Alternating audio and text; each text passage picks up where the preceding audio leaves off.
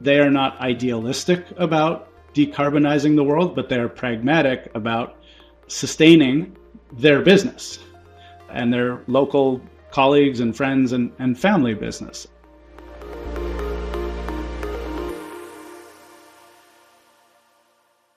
Greetings, Earthlings, and welcome back to your podcast, the show that seeks to uncover what tech innovations are sprouting, which ones we want to trellis, and which ones we want to weed out. On today's episode, we're back on the farm looking at what bedrock already exists to bring electrification solutions into agriculture. But before we dive in, I'm your host, Lisa Ann Pinkerton. I'm the founder and CEO of the award-winning climate tech PR firm, Technica Communications, and I help to lead the organization Women in Clean Tech and Sustainability. If you're enjoying the show, we ask that you follow us on social media, share our posts, and you know what I'm going to say, leave us a review. I'm going to keep saying it until we have enough reviews that I'm satisfied. How's that for being a queen bee? Okay. You can also support us on the Patreon channel and become a paying member and support all the wonderful people that are operating behind the scenes to make this show possible. And now, a short message from the Resource Labs Network. Fun fact, or not so fun fact, depending on how you're going to look at this, but one diesel tractor equates to the same carbon emissions as 45 passenger cars in California. So if you replace that tractor with a medium-sized electric one, you take 45 cars off the road, basically, in terms of emissions, at least. And, you know, if we're a global society serious about being more sustainable in the way we grow our food, you know, for our expanding population, then we get to think beyond organic and regenerative agriculture. We get to think about the fuel sources used to power all this equipment. And like you heard at the top of the show, this energy transition in agriculture is going to happen because it saves farmers money, a lot of money. So today's guest is David Meyers. He is the CEO and founder of the startup Grid Tractor, and that's a company that's electrifying the farming sector by understanding in detail how energy used on the farm and energy markets overlap in beneficial ways.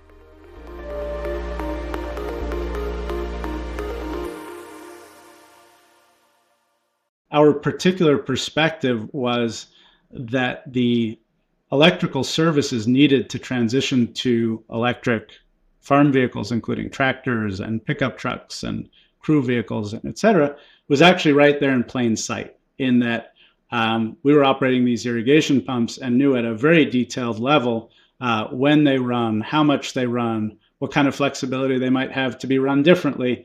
And therefore, you know, sort of the negative image of that would be what's available for charging.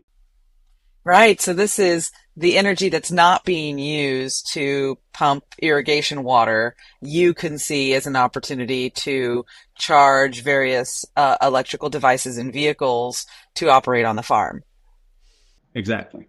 And that also, as we talk about vehicle to grid, that provides a place where you can send the power back to the grid from a battery in a tractor or a pickup truck. And it happens just to be right where a lot of our solar production is happening, and that's kind of where we need those resources. I love it when these Venn diagrams come together and a new opportunity presents itself. So what are you guys working on right now? I heard that you had received some grants recently. Correct. So we have one grant that we've been working on for just over a year, which is to, you know, put all of this into place on 2 farms, 4 locations total. So you need control systems, you need hardware, you need software, you need systems that haven't usually talked to each other or been coordinated, like irrigation pumping and vehicle charging, all of a sudden to come under the same roof. The second grant essentially enables us to take that and scale it in 2 phases to what I would call medium and then large scale, working with our primary partner, Monarch Tractor, to deploy a lot more tractors, other vehicles, and charging systems on farms that will respond to dynamic prices. So one of the main things happening on the California energy scene is an attempt to move customers onto dynamic rates where they'll be incentivized to use energy when it's beneficial for the grid and avoid using energy when it's a problem. And so we will be taking this core technology that we've developed to manage a few locations and scaling that up to hundreds of locations so that we can make a real impact on the grid. So using energy when, the sun is shining and energy is abundant, solar panels are generating, or perhaps wind later in the evenings is usually when the wind picks up. When renewable energy is abundant, we want people to use it. And when you would have to pull on fossil fuel resources, they want to disincentivize people to pull power if they can. Exactly. So the duck curve is a visualization of exactly what you described. And so those are times that we'd like to shift energy consumption away from, and if possible, actually export from vehicle batteries. How much energy do you anticipate some of these farming operations might need to run electric tractors?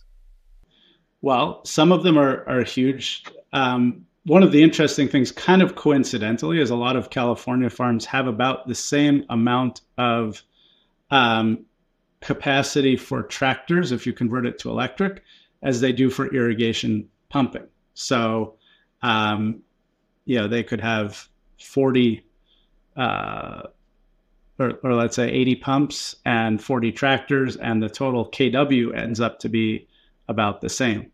But some of them are, farms that can have even 5 megawatts. If you converted all of their tractors, it would be like 5 megawatts of load or 5 megawatts of supply to the grid. And the important number for them is that buying electricity, especially when they optimize the times at which they buy it, compared to purchasing fossil fuel, diesel, is about an 80% operational cost savings. Yeah, so let's talk about that. You're converting to electric, you're reducing your need for diesel as a fuel, and so you're saying that they could reduce the operations of that aspect of their farm by 80%? Absolutely. So the number to think about globally, because I know this is the Earthlings podcast, is about $250 billion of spend on diesel fuel for tractors around the world every year. And kind of making some estimates about the different energy markets and the spreads between electricity prices and diesel prices, it would cost about $60 billion a year of electricity. That's not quite 80%, but on a global basis, that's what it comes out to. So huge savings. And within that is the opportunity to provide the products and services to make it happen while still providing a lot of savings to the farmers and benefits to the grid. So what would be the overall cost of farming operations, operational budget? Like where does diesel fuel fit into that larger picture? It's something like, third after labor and seed, or labor, seed, and fertilizer, is the tractors and vehicles. So it's still pretty high up there on the expense list. It is a big expense.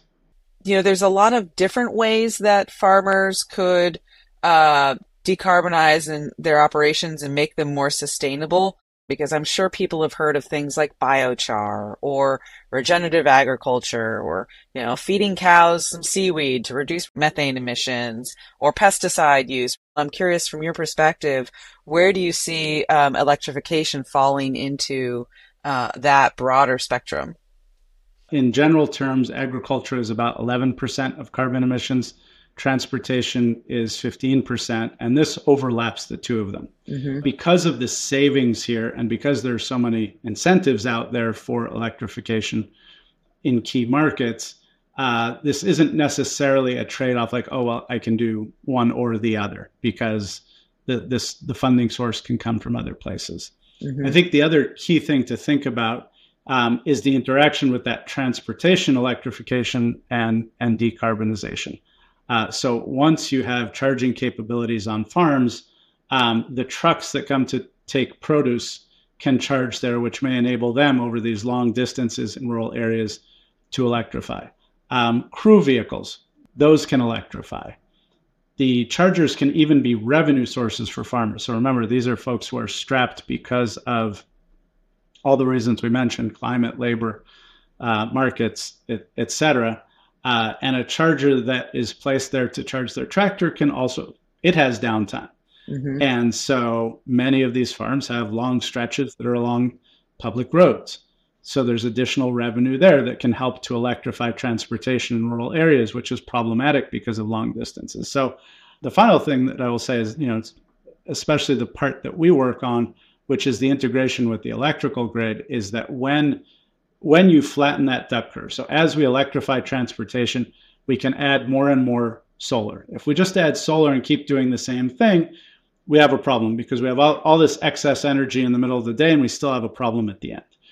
By putting in place solutions that can arbitrage and flatten that curve, we enable the system, not just farming, not just any particular part of it, but we enable the whole system to electrify.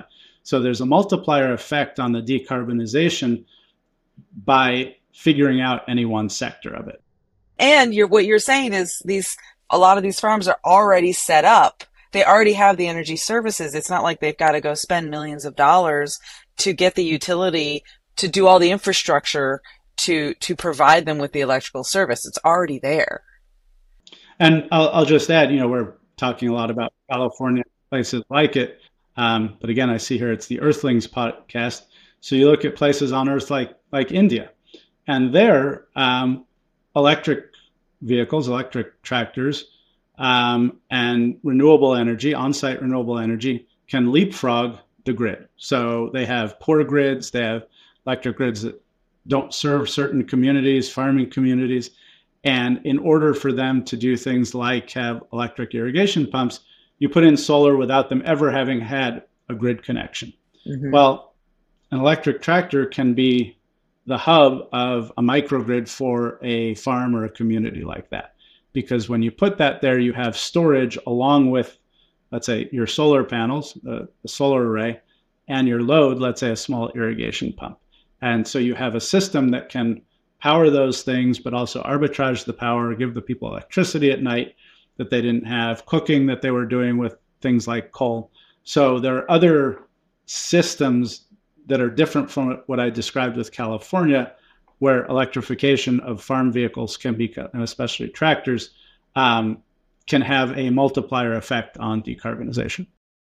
I really appreciate everything you're thinking about because we all know that, agriculture is a really low margin business. And I wonder if you, through this electrification, are able to open up additional streams of revenue for them without taking up too much of their land for the actual business of agriculture.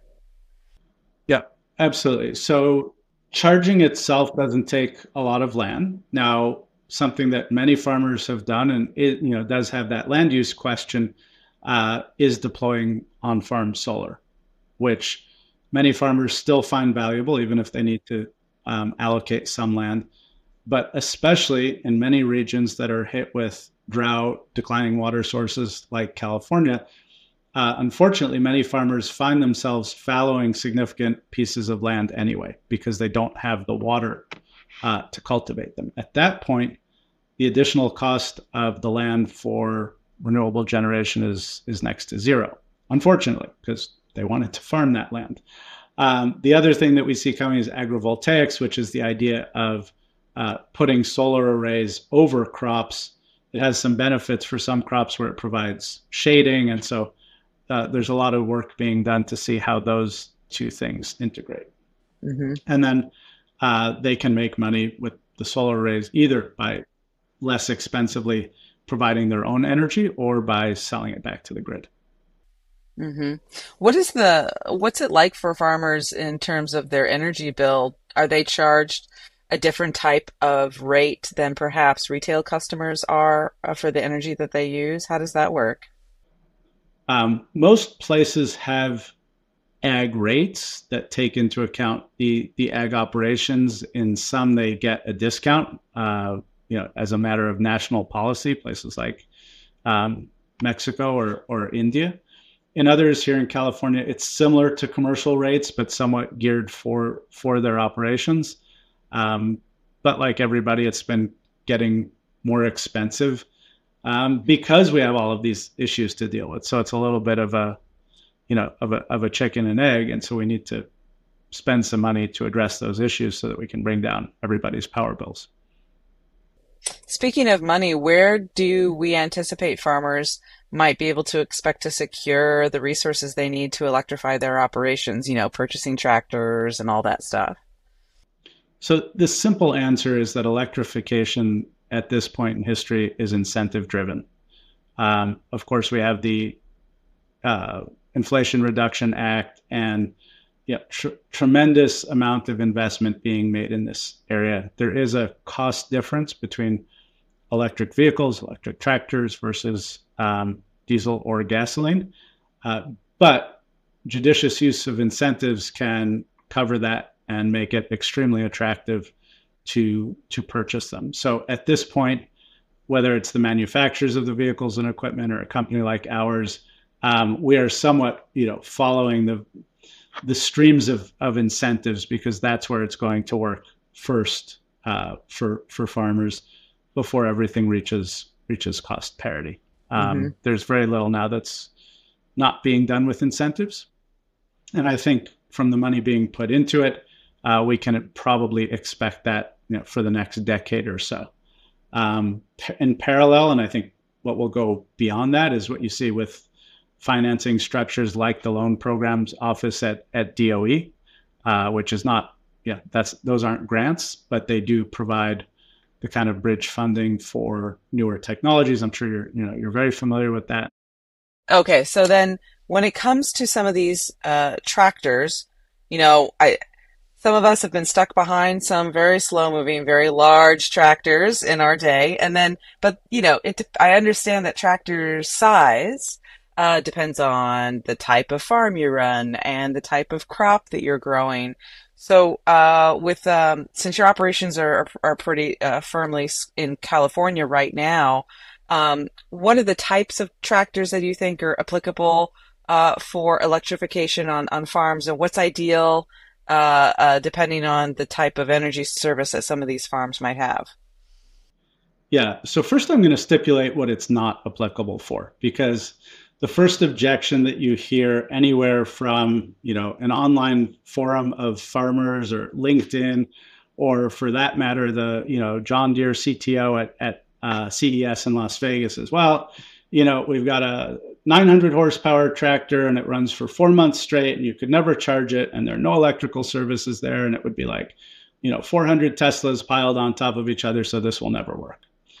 And my answer to that is that they're right. There is a swath of the market for which this is not a fit right now and probably will not be for quite some time. Mm-hmm. However, that is a swath or a segment. And the vast majority of tractors in the world are smaller than that. So in general, if you think of what the manufacturers and what the industry calls high value crops, so things like, orchards and vegetables, that's where you tend to see the sizes of tractor that this is a fit for. If you think of the huge combines harvesting in Iowa or plowing or planting seeds that run, through a season, they literally run 24 hours a day. Those are not going to be a fit. I also mentioned, sort of our genesis from irrigation pumping. So places where you have irrigation pumping means you have electric services. So that whole side of the equation has a head start. And so those are the places to start with. India is the fastest growing tractor market, growing at 7 to 8% per year.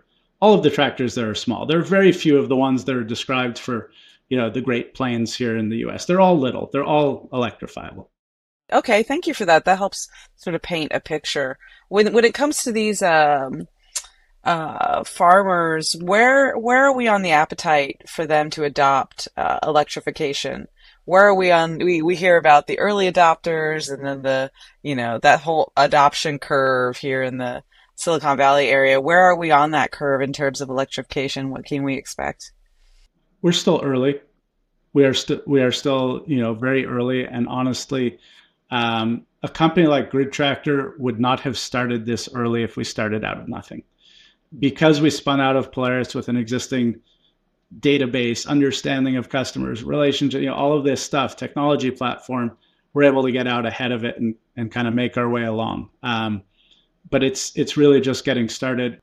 In terms of customers, the way I've looked at it is there are a few key questions that have to be answered. So the first question for a farmer is, can this do the same job as my diesel tractor? Mm-hmm. And really, that's the job of the manufacturers to show them. Now, everything that I've seen says that there's some, really good advantages. Frankly, electric motors are a lot better way to do many things than diesel, right? You have great torque. When you're not using it, it doesn't consume electricity. It doesn't idle the way others do. So there's a lot of good stuff, but, people and especially farmers are creatures of habit, so that needs to be demonstrated.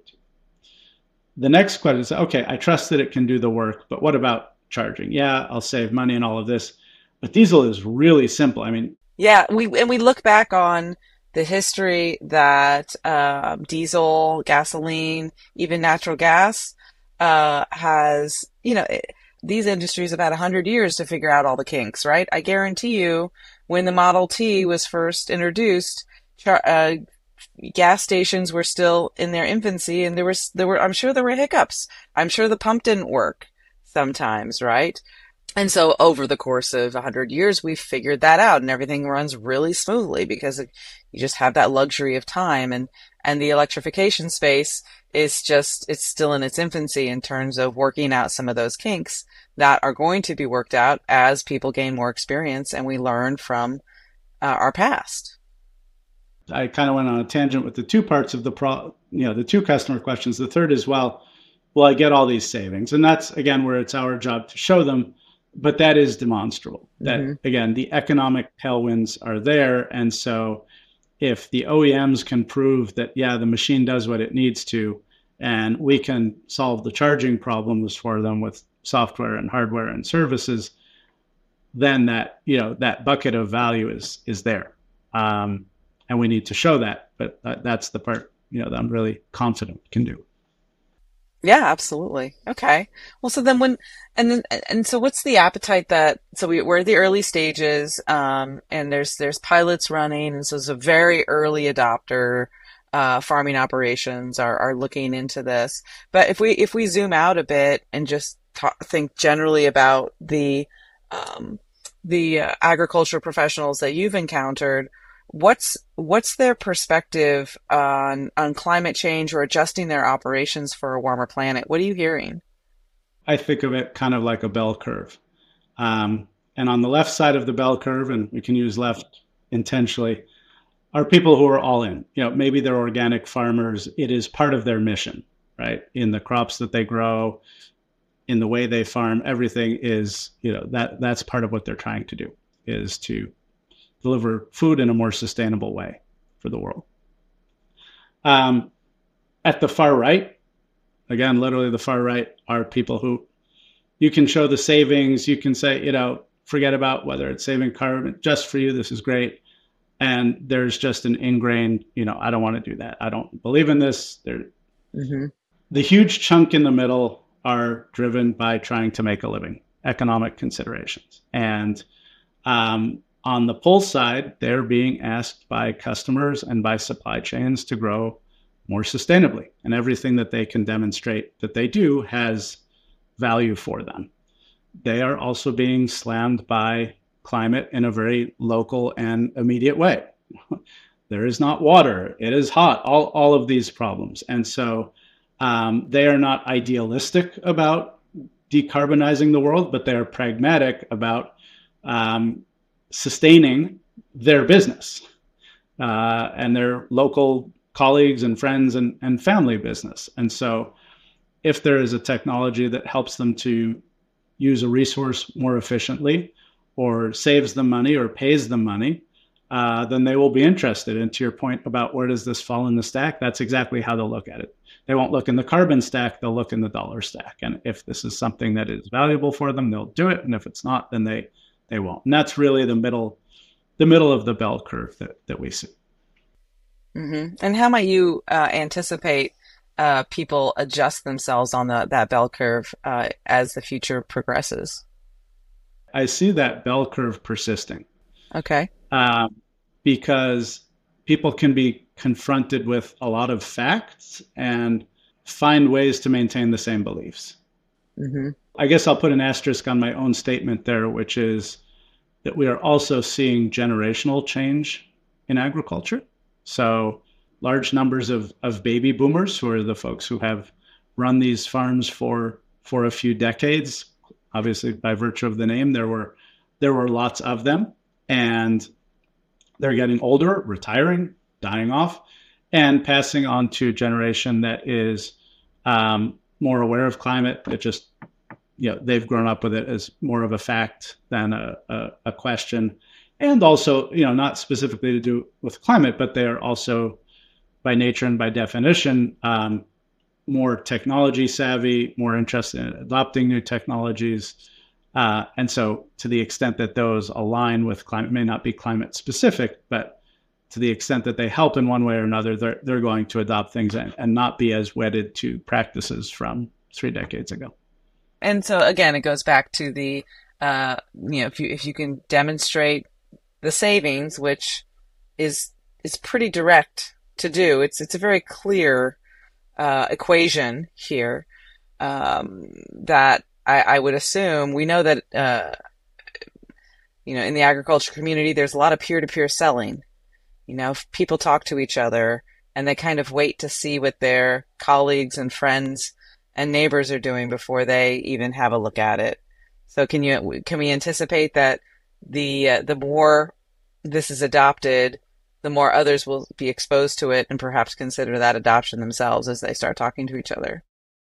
Absolutely. That's the way it works, especially in agriculture. So you need to get those early adopters. You need to give them good experiences with the product, because by the same token, if you give an early adopter a bad experience, that's going to go to the same group of people. Mm-hmm. If we look at the electric tractors that exist, they started with wineries, and so we're seeing a lot of adoption there for exactly that reason. We'll need to get a foothold in some of the other larger crops, and the same will happen. One thing I'll say, just on this notion of the pace of adoption, ag is really slow to adopt, and there is something to that. But here's the point that I would make. When you try something in ag, and you try something, let's say, in the IT department of, any other industry, you need a certain amount of time to try something. Everyone will do a pilot before they do something big. Because, ag takes a lot longer. It's not necessarily that they take a lot longer. It's that any given thing that you use in ag, you only use for a part of the year. So your opportunity for a pilot is a few months. And then whatever your next stage is comes 12 months later. And on top of that, let's just say the other technology was in a bank. If you missed having it ready by 3 months, so you start your pilot 3 months later. If you miss that frame in ag, you start it an entire year later. So my guess is that if you were to divide some of these, sort of adoption timelines in ag by 4, you find that they're about the same as other sectors. It's not that people don't want technology. It's they're going to go through the same steps, but those steps end up taking place over years because you have to make things match the growing seasons. Mm-hmm. And that's not easy. So it's a slower pace of adoption, but not because the people adopt more slowly. Simply, they want to see the same kind of results that any buyer wants to see before they try something, before they fully adopt something new. Mm-hmm. Absolutely. I appreciate that analogy or that explanation, because I hadn't really thought about that before, but I can see how that really is the case. You're constrained by the seasonal timeline of nature. You're working at the speed of nature in a way. Yep. So, what can we expect from your perspective? Like, if you look into the future, 5, 10 years, what might we expect? Hopefully a lot of electric tractors and chargers. I don't know who coined this, but there's, everyone overestimates what they can do in a year and underestimates what they can do in 5. I think it's that type of thing. And again, maybe because of the last point we talked about, it's 10. But I think certainly in this area, it will become apparent, and that, the bit will flip and people will start to adopt this technology. I think we're seeing it with other things like irrigation automation, which was sort of my entree to this. And I worked on that for 5 years, and it was exactly that, where no one's ever going to do that. They're going to keep walking out and turning on their pumps manually because they don't trust this technology. And then, 5 years later, pretty much everybody wants it. They don't all have it yet because it's expensive, but they all want it. So I think the things that, back to that point about the middle of the bell curve, the things that provide economic benefit will be adopted on a normal time frame, considering that seasonality that we talked about. So slower than other sectors just because of what did you call it? The pace of, you had a good phrase, the pace of nature.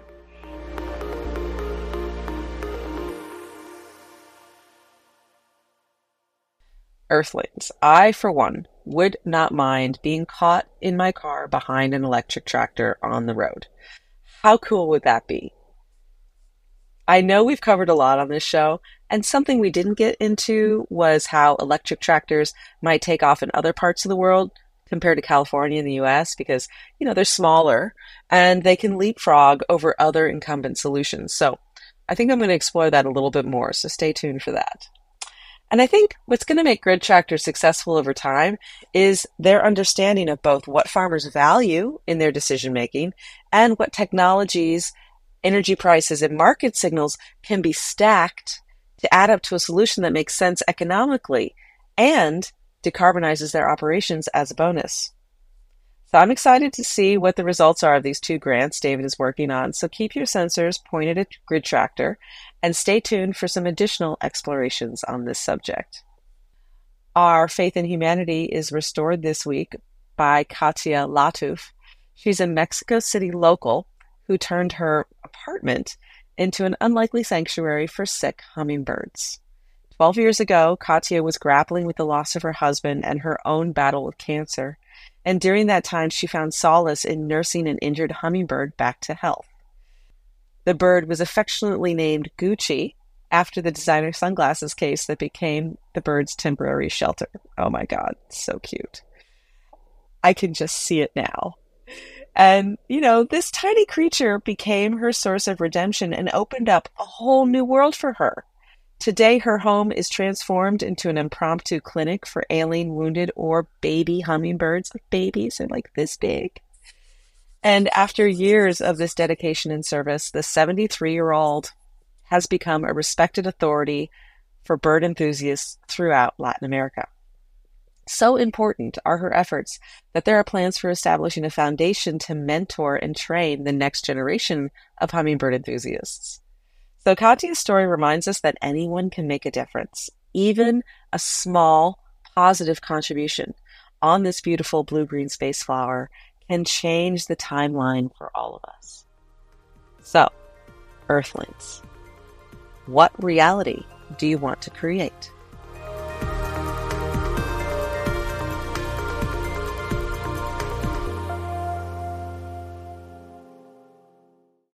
Hey listeners, this show is a part of the Resource Labs Network. It's a curated collective of industry leaders who are accelerating the clean energy transition. If you want to find out more, visit us at resourcelabs.co.